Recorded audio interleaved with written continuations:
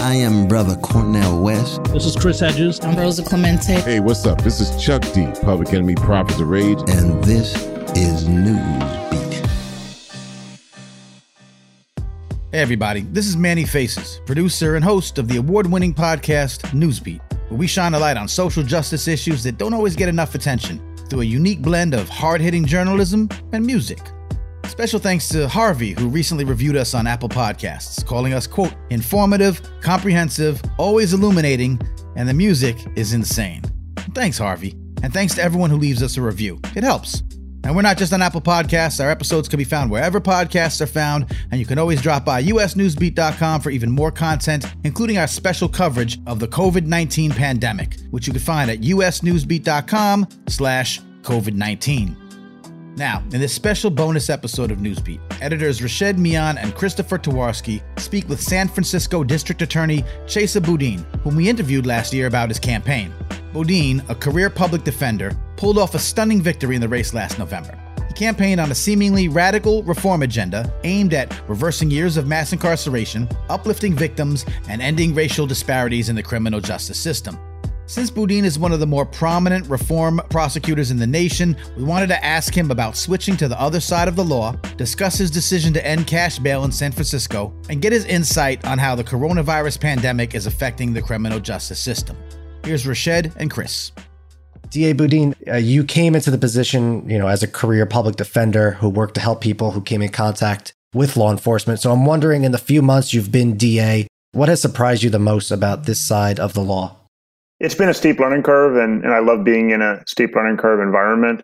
Definitely learned a lot about how the system works, about how sometimes the system doesn't work at all.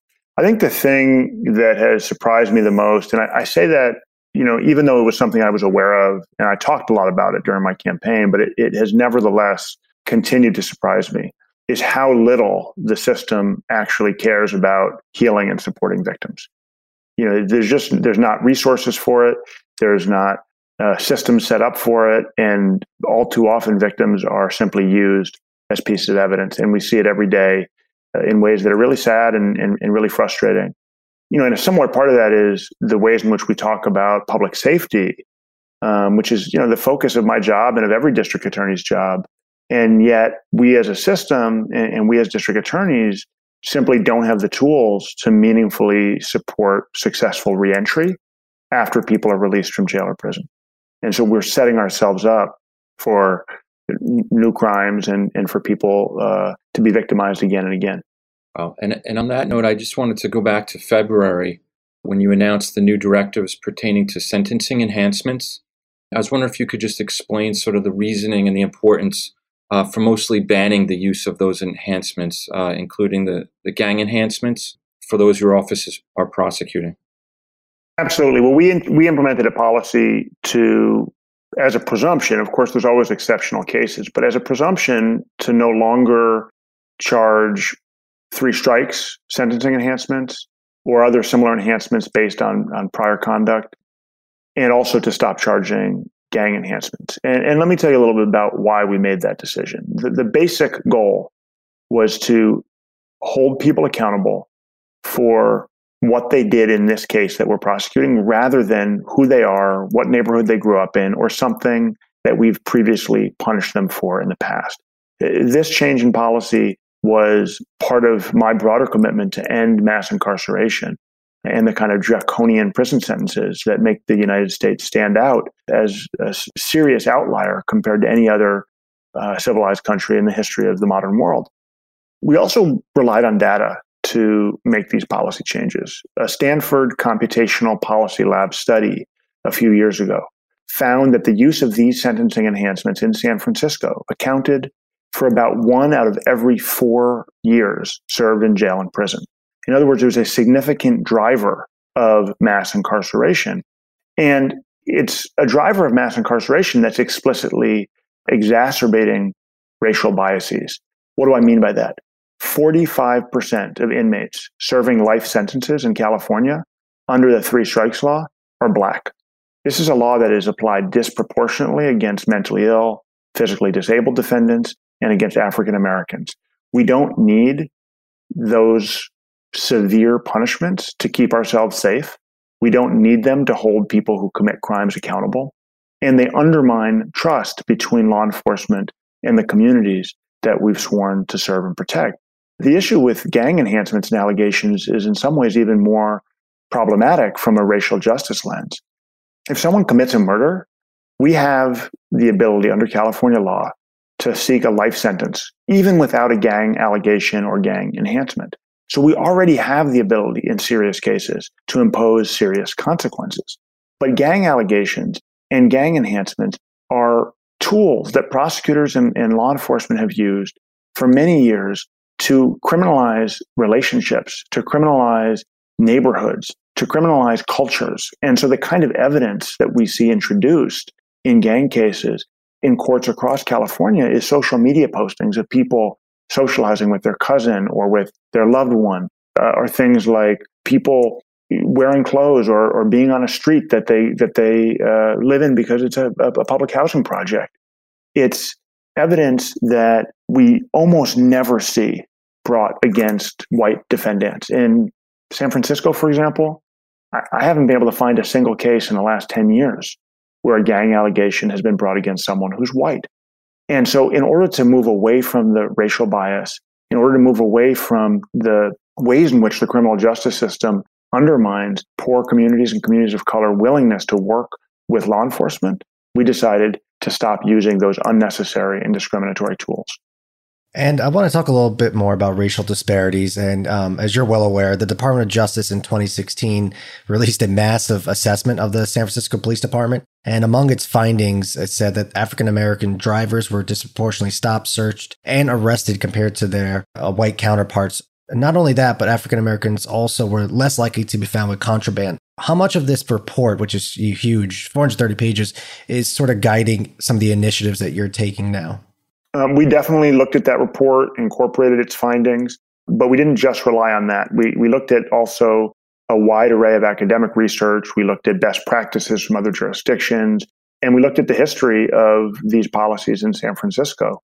Driving while black is a phenomenon that is not new or unique to San Francisco. It's a concept that is, widely understood by anybody who is or is perceived to be black, who's ever driven a car anywhere in the United States. People are treated differently based on how they look and the color of their skin. They're treated differently by government and by law enforcement every day.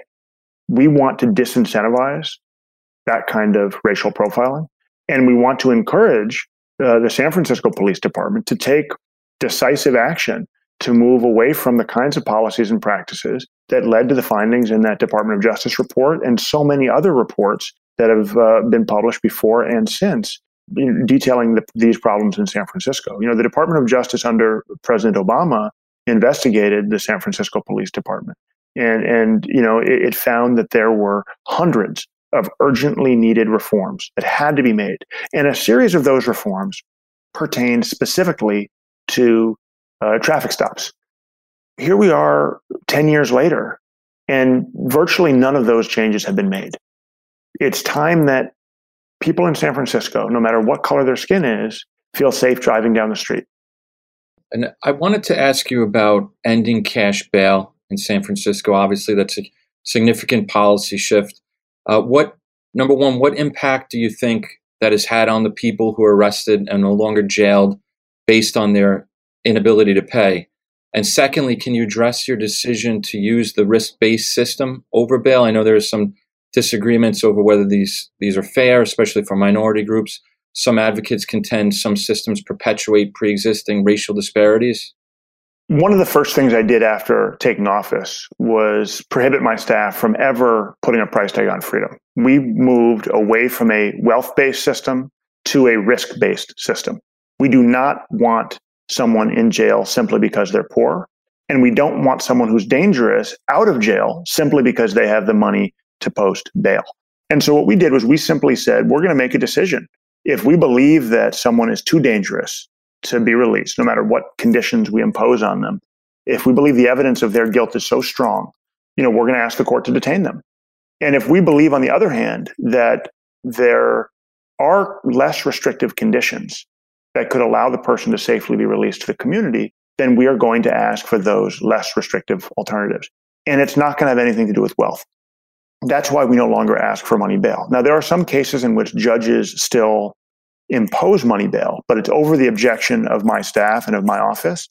Because again, we either believe the person should be released with appropriate non-monetary conditions, or we believe the person should be detained without any ability to purchase their freedom.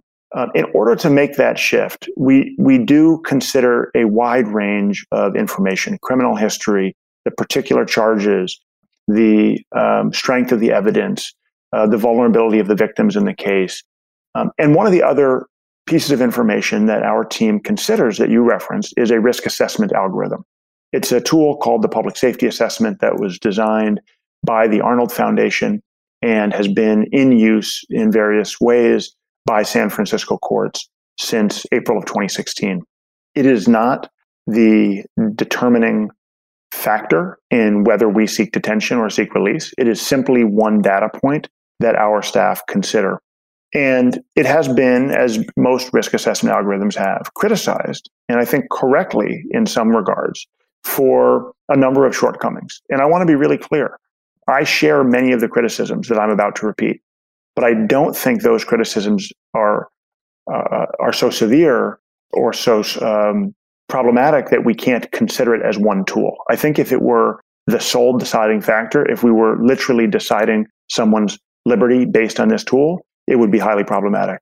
These are criticisms that are problematic, that need to be worked out as these risk assessment tools get used in more jurisdictions, as they expand in the way that courts rely on them to make decisions about pretrial liberty and detention.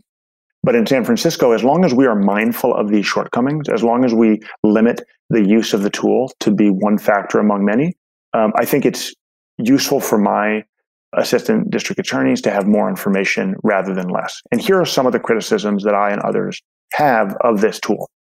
First of all, one of the main reasons why we want to have a risk assessment algorithm is because of a recognition that the existing criminal justice system has racial bias manifested every step of the process.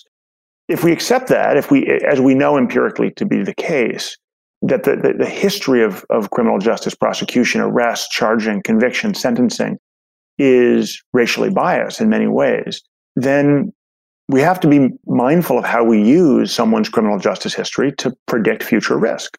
In other words, garbage in, garbage out. We are trying to move away from practices that are not race blind, that are not race neutral, because we recognize the racial disparities. And yet, the main data points that this algorithm considers are from someone's rap sheet or someone's criminal history. And so we're taking a history of racial bias in the rap sheet and pumping it into a quote unquote race neutral algorithm. And in that process, we are in fact replicating and in some cases exacerbating the history of racial bias, but we're doing it in a way that we can call race neutral. That is problematic. We need to be mindful of that reality, and we need to not pretend that it's race neutral, even though race is not a explicit factor in the tool. That's one problem. The other problem is that the way our tool is implemented in San Francisco, and this is not true everywhere, but in San Francisco, we have a series of charge-based overrides. And what that means is even someone who is empirically low risk, based on all of the parameters in the algorithm, will still be flagged for detention as do not release from jail, simply based on the charge the police officers who arrested them chose to book them into jail on. In other words, let's say that you have no criminal history. Let's say that you have never failed to come to court. Let's say that in every other category of actual data that is plugged into this algorithm, you are the lowest risk score possible.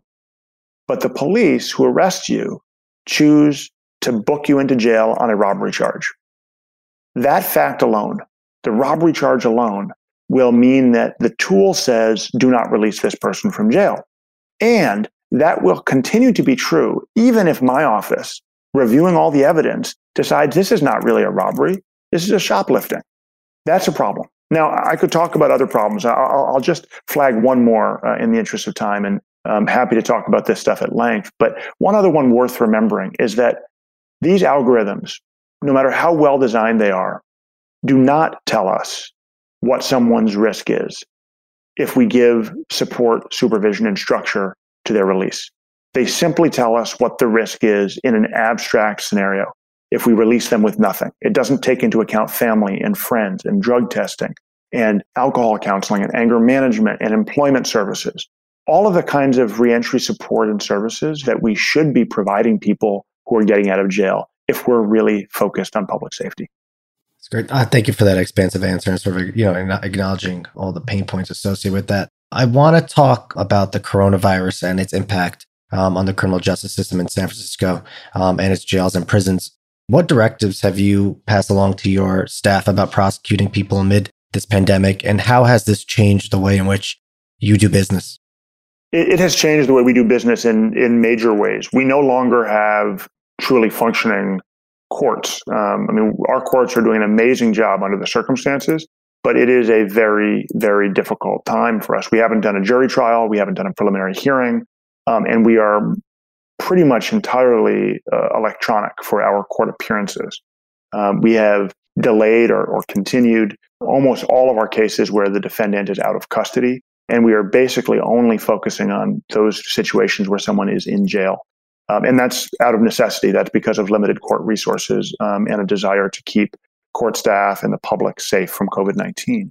To play our part in that process and to adapt to the new reality, my office has had to make difficult decisions about who we file charges against and about who we seek to detain in jail pending trial.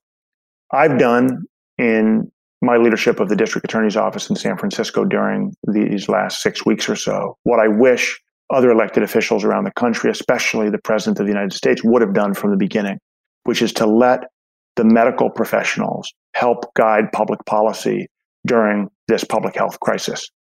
I heard very early from the director of jail medical services that the county jail was a situation and had conditions that were exactly perfect for COVID-19 to spread like wildfire. It's impossible to socially distance. It's impossible to have good hygiene. And there's a large volume of people coming in and out every day, both people who work there, hundreds of people who come to work every day in the jail, go home to their families and communities, and also people who are getting arrested and booked into jail and people who are getting released. Every day in the neighborhood of 45 people a day are booked into and released from jail, and upwards of 200 people are showing up to work in jail and then going home. So we have a really large, what we call churn in the jail every day. Those conditions, combined with the fact that many of the people coming into the jail are unhoused, don't have access to health care, are high risk for other medical conditions that could make COVID-19 fatal for them if they contract it, led the jail medical director to issue a public letter and lots of private communication as well, of course, to all of the stakeholders in the criminal justice system, demanding that we substantially reduce the jail population so that she could do her job and keep people who work and live in the jail safe. I took her demand seriously, and I worked with my staff and with our other justice partners to find ways to safely and quickly reduce the jail population. It means a number of things. It means not immediately charging some cases that don't involve threats to public safety that we can defer and charge once this crisis is over. It means finding ways to expedite release of people who already have an upcoming release date. So, for example, if someone was scheduled to be released on May 1st, we could decide to stay the remainder of their sentence, basically let them out today, and they still owe us the remaining couple of weeks of jail time, but they don't need to do it right now. They can do it when the short-term incarceration is not likely to be a death sentence. Now, on that note, you've been transparent about your parents' role in a fatal armed robbery years ago. Your father's still in prison in New York. So you have this unique perspective in all this as a district attorney, and yet such a shared perspective with the U.S. being the largest prison state in the world and 2.3 or so million people in the jails and prisons daily. So I wonder, number one, have you spoken to your father, and how do you let this personal connection influence your actions during this crisis? I believe he's over 72, right? So that puts him at risk? That's right. My father's 75 years old. He has a number of underlying medical conditions. He's been incarcerated since 1981. Someone on his cell block tested positive for COVID-19 this week. At least one of the correctional officers in his prison has tested positive. Look, as district attorney, my focus is public safety. And right now in San Francisco, in New York, and across this planet, the number one threat to public safety is COVID-19. That's why I've moved boldly and decisively to reduce the jail population, to be strategic, to be careful about how we do it, but to make sure that the jail medical staff have the space to create social distancing in the jail and have the ability to attend to all of the people who have medical needs in the midst of this crisis. For me, it's not just professional, it's also personal, because I worry every single day about my father, about his health. And I know that keeping him in jail does absolutely nothing for public safety. It does nothing for public safety. He's 75 years old. He does not have not a single disciplinary violation in his nearly 40 years in prison. Keeping him incarcerated right now, risking his life to COVID-19, is serving one purpose and one purpose only, and that is to be punitive and vindictive. It does not enhance public safety. And in fact, it puts other people in his prison, the people who work there, the people that live there on his cell block, at greater risk. DA Boudin, I know you have to go, so this is the last thing, but as district attorney, as a so-called reformed district attorney too, people use the term progressive prosecutor. Do you think you and others that share your perspective are the ones that are going to have to take the leadership role during this crisis in terms of people going in and out of jail in the absence of states or the federal government doing that on your behalf? There's definitely a key role for elected prosecutors, especially folks who take a broader view of public safety, who understand the risk that COVID-19 and that jails in general play. You look at a place like Chicago, and COVID-19 has hit Chicago very hard, and many of the cases in the community are traced back to the jail, are traced back to people who worked in the jail or who were there for short periods of time.